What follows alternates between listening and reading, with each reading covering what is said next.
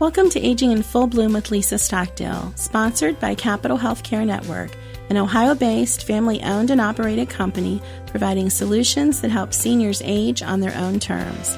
Those solutions include home care, senior living, nursing home and rehab care, and hospice. Learn more at capitalhealthcarenetwork.com. Listeners, thank you for joining us today on Aging in Full Bloom. My guest, he's actually in an airport. He took the time out to make time for us today. Dr. Philip Ovadia, who is a heart surgeon and who has written a book which is going to publish in November. So it's October right now, but I'm pretty sure we'll be able to get this podcast published around November 11th. I think that might be the publication date. You got that, podcaster guy? He's laughing at me. The book is called something like Stay Off My Operating Table. Did I get that right? Hi, Lisa. Great to be on. Yes. Hi there. The book is titled Stay Off My Operating Room Table. Oh, my gosh. I love it. Stay Off of My Operating Room Table. Now, one of the reasons I love it, it's catchy. Obviously, I like it for that reason, but I also like it because you're a heart doctor who wants to teach us prevention. You might just teach yourself right out of a job. How about that?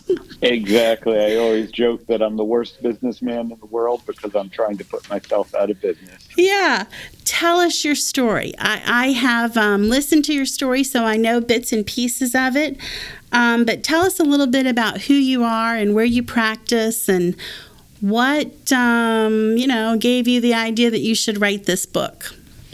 Sure thing. And, my personal and professional story are kind of intertwined, so I'll touch a little bit on both. Okay. But I have been a heart surgeon, a cardiac surgeon now for over 15 years. And, I grew up pretty traditional upbringing, but I was always overweight as a child and became progressively more obese, as I went through college and medical school and training to become a heart surgeon. Mm-hmm. Anyone that's familiar knows that that's a kind of long and difficult path and maybe not the best way to support your health with lots of sleepless nights and eating hospital food all the time. But anyway, I found myself, really probably the first time that I, kind of made a conscious effort to address my weight was during medical school and residency training. And at that time I did, what I had been taught was the proper way to lose weight. Count your calories, eat less, move more, eat a low-fat diet, all of the things that we've heard. Traditional wisdom, yeah. Traditional, yep. And, I think many people have had the experience that works in the short term, mm-hmm. but invariably you tend to gain back the weight you lost and more. Ain't that the truth? Yes. And about 5 years ago, at this point, I had 2 young children and, active, busy heart surgeon. And once again, I was kind of faced with the fact that I was morbidly obese at this point. I was pre-diabetic and I was going to end up on my own operating table, so to speak. Yeah. But I really was at a loss because, again, I had tried all of the traditional ways to lose weight and had never had success. And I was fortunate at that time to come across, kind of some alternative ideas around obesity, and specifically listening to a scientific journalist by the name of Gary Taubes, who happened to be a speaker at a medical conference I was attending. He had just written the book, The Case Against Sugar, and prior to that, he had written Why We Get Fat. And for the first time in my medical career, I was introduced to the concept of more so than the amount of food that we eat, the types of food that we eat are a big influence on our health and on our weight. And I immediately tried, a low sugar and then low carbohydrate diet and had great success. And ultimately was able to lose over 100 pounds and maintain that weight loss now for over 5 years. I'm going to repeat that because there was some noise in the background. You lost over 100 pounds and you've maintained it for 5 years. Because you did things a little differently than using the traditional wisdom that we've all been taught. Count calories, eat less, move more, blah, blah, blah, blah. You took a different path, and it worked for you. Exactly. And, once it worked for me, I started to look into it more, and I started to wonder, why hadn't I learned about this in medical school? Yeah. Why hadn't I heard about this, and now, over 10 years into a career as a heart surgeon at that time. And I came to learn more and more about metabolic health and its importance to our overall health. And I came to realize that it was very important to the process that leads to heart disease, and that maybe some of the things that we have been focused on in medicine, things like cholesterol, might not be as important as they're made out to be. And, that has now led me to sort of refocus my career a little bit. Although I continue to work as a heart surgeon, I realize that I can have more impact on people's lives if I can prevent them from getting to the point that they need heart surgery. Well, thank you for that, because that's what we need. More than heart surgery, we need to know how to avoid heart surgery, which, gets right at the title of your book. Let me ask a question. Most of the patients that you've done surgery on, are they obese? Are they overweight? So that's a mix. I would say, certainly, it kind of reflects the population as a whole. As we know, about half of the people in the United States are obese these days. And I would say that's reflected in the population I operate on. Okay. But it's clearly not, 90% or 100% like most people would probably think it was. Right. And again, I mentioned that cholesterol is always put forward as kind of the primary cause of heart disease. And it turns out that a lot of patients that I operate on for heart disease do not have high cholesterol. Some of them because they're on medications to lower their cholesterol. Some of them just naturally have low cholesterol levels. And, that was always a little bit of a concern to me. But then when I came to realize, how important metabolic health is, and I really started to think about that in more detail, it kind of opened my eyes that by only focusing on lowering cholesterol, we're not doing a very good job of preventing people from, ending up on my operating table and developing heart disease.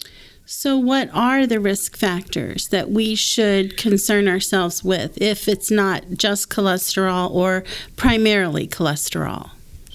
Yeah, so it turns out that the biggest risk factor for heart disease is, poor metabolic health. One of the medical sort of terms for that is insulin resistance. It's one of the ways that we measure it.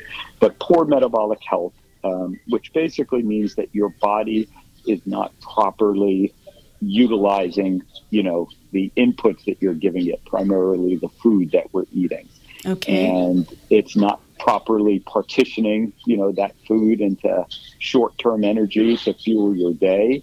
And then, using that food to build and rebuild your tissues, and then having a little bit of that energy stored in case there are periods of time when, food isn't available. So is this diabetes, or it's bigger than that? Well, diabetes is one of the manifestations of metabolic health. Got ya. And it turns out that most of the common diseases that people develop as they age, and most of the leading causes of death in this country and worldwide, are relatable to metabolic health. So diabetes, high blood pressure, heart disease, Alzheimer's disease, many forms of cancer are all, related to poor underlying metabolic health. And yet, as the healthcare system, we hardly ever discuss metabolic health. Yeah, we don't discuss it. I'm in healthcare myself, and I can say it's a rare thing. And what's so interesting about the list that you just named, these are, with the exception of cancer, chronic diseases where there's no cure, and what we typically teach patients is to manage it. But I think you're saying something different, aren't you? Exactly, and it turns out that many of these conditions can actually be reversed. with a proper focus on metabolic health. Type 2 diabetes, high blood pressure are both conditions that I, and many other physicians who focus on metabolic health have now successfully reversed these conditions in many patients. How do we do it? So, the primary determinant of metabolic health is certainly what we eat. And as I kind of alluded to earlier, one of the key understandings we need to change is it's not necessarily how much you eat, it's the types of food that you're eating that influences your metabolic health. Yeah. The two, it is clear that processed food is terrible. It's terrible, right? Yeah, it's terrible. Not good for your metabolic health. Don't do so it, right. The kind of, my top rules kind of that I give around metabolic health is to eat real whole food. Eat the things that grow in the ground and eat the things that grow in the ground. So in other words, animal products and plant products. And things like sugar and things like fake processed vegetable and seed oils are damaging to our metabolic health. And when we eat those foods, it really doesn't matter so much the quantity of food that we're eating. Again, it's the types of food that we're eating that are causing this metabolic damage. What about people who argue that it's the combination of foods? You're not saying that either, are you? Well, no, I'm not really saying that. The problem is that most of all of the processed foods combine basically those two things that I just mentioned: sugar in some form and fake vegetable and seed oils. So, yes, it's certainly not good to combine those two things. And maybe you can tolerate, there probably is a safe level of sugar by itself that can be consumed. But the reality is that we never really consume it in isolation. It's almost always combined with, vegetable and seed oils in highly processed foods. So what is believable about all this is that you've done it, you kept it off for 5 years, and you're a pretty smart guy. You went right from high school to medical school. I read that. Is that correct? Not quite, but I went into a what's called an accelerated program. So instead of the traditional 4 years of college and 4 years of medical school, I did it all combined in 6 years. Well, I know you're a pretty smart guy. And if we buy this book, you're going to give us how-tos. Am I right? You're going to give us some best practices, if you will. I do, but I do it in a slightly different way than I think most, traditional diet books. I don't give you the Dr. Ovadia 28-day diet plan. No meal plan? Okay. No meal plan. All right. There are some examples in there, but what I do is I lay out some basic principles that can be used that are essential to good metabolic health. I already mentioned one of them: eat whole, real food. And then what I do is I examine many of the common diets that people do these days. Everything from vegan to carnivore, the low-carb, paleo, Mediterranean, Atkins diets. And I go through each of these and I talk about what is metabolically healthy about them and maybe what's not metabolically healthy about them. And so, interesting. I want to give people a framework that they can work within and find what works for them. Because the reality is that there is no one diet that's going to, be best for everyone. We all have a lot of different factors that go into determining how we eat. And so, but I think that almost any way of eating can be adapted to be metabolically healthy. And again, I think the other sort of thing that I want people to think differently about is don't focus on it as a diet, trying to lose weight, for instance. Focus on becoming metabolically healthy and find the foods and the other habits. I also talk about other things besides just what we eat, but you need the food and the habits that support your metabolic health.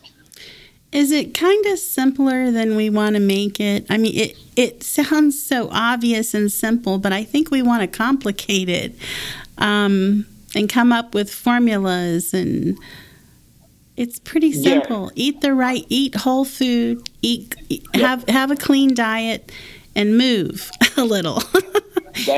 That's pretty much it. And, I think it's not that people want to complicate it. I think that it's been made complicated for people. Yeah, that's true. The food environment around us has become very complicated. And the food industry, kind of uses some techniques, I guess you could say, to basically confuse people so that they don't know what to do. And, just the whole concept of, trying to count your calories, for instance, and that we've been told that it doesn't really matter what type of food that calories comes from. If you just control your calories, you're not going to, you're going to remain healthy. And we know that clearly isn't true. So in a lot grandparents, I tell people to make it simple again. Go back to how our grandparents, our great-grandparents ate, which was just real food.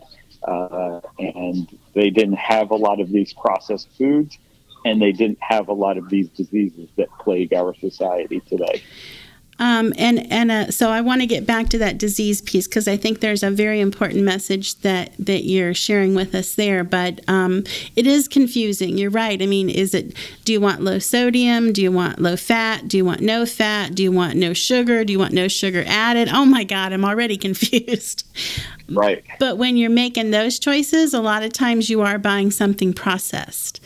Exactly. So be aware of that as well. And you have to be intentional. You're not going to happen on this accidentally, because it's not so easy to get real food these days. Yeah, and that's, again, one of the central messages, that you do have to, be intentional about this. You have to think about it. You can't depend on the system anymore to keep you healthy, because clearly the system is not keeping us healthy. The statistics show that 88% of the adults in the United States are not metabolically healthy. I'm not surprised. Yeah, and those are the results that the system has, achieved. So if you don't want to be the same as everyone else around you, you have to take charge and do something different. Well, that is a fine place to end. I am going to buy your book. I need to get healthy. I need to be healthier. I mean, I have been paying attention on a personal and professional level here. And I'm going to try it out, and we're going to have you back on in about 6 months. And maybe I'm going to have some great results to share with you. How's that sound? That sounds great. I would love to follow up. Again, it's called Stay Off My Operating Table. It's going to be released on November 11th, and it will be it's both a print book, an audio book, and an ebook on Kindle, and it will be up on Amazon and all the other online major sellers for pre-sale pretty soon. Anywhere you buy books, it'll be available. And the other message here is that all of these chronic diseases that we're taught have no cure and all you can do is manage, maybe there's more you can do. Maybe you can actually reverse them if you eat right, if you eat clean. Exactly. Don't accept that there are no other options besides just taking medicines and trying to manage diseases instead of trying to prevent and reverse diseases. And where do you happen to be on your way to in your airport today? Actually flying home to Tampa, Florida. Oh, well, Tampa. Boo you. We're in the Midwest. But I think, did you grow up in the Midwest? I know you were educated here. Yeah, I grew up in the Northeast, and I spent much of my life in the Northeast prior to us relocating to Florida about 4 years ago. So you know all about our winters and what's coming, the impending doom. Quite familiar. And why it's sometimes difficult to keep it moving. But again, we have to be intentional and we have to do better. Doctor, thank you so much. This is great information. We love the title of your book. It's easy to remember. Stay off of my operating room table. And that's just what we all intend to do. I promise you that. Thank you for sharing the information. Is this your first book? This is my first book. All right, we'll see how it goes. I have a feeling I know how it's going to go, though. You have safe travels. We'll talk to you again in about 6 months. Listeners, hope you enjoyed the program. Till next time, may the road rise to meet you. May the wind be forever at your back. Thanks, Doc. Thank you, Lisa. Bye-bye.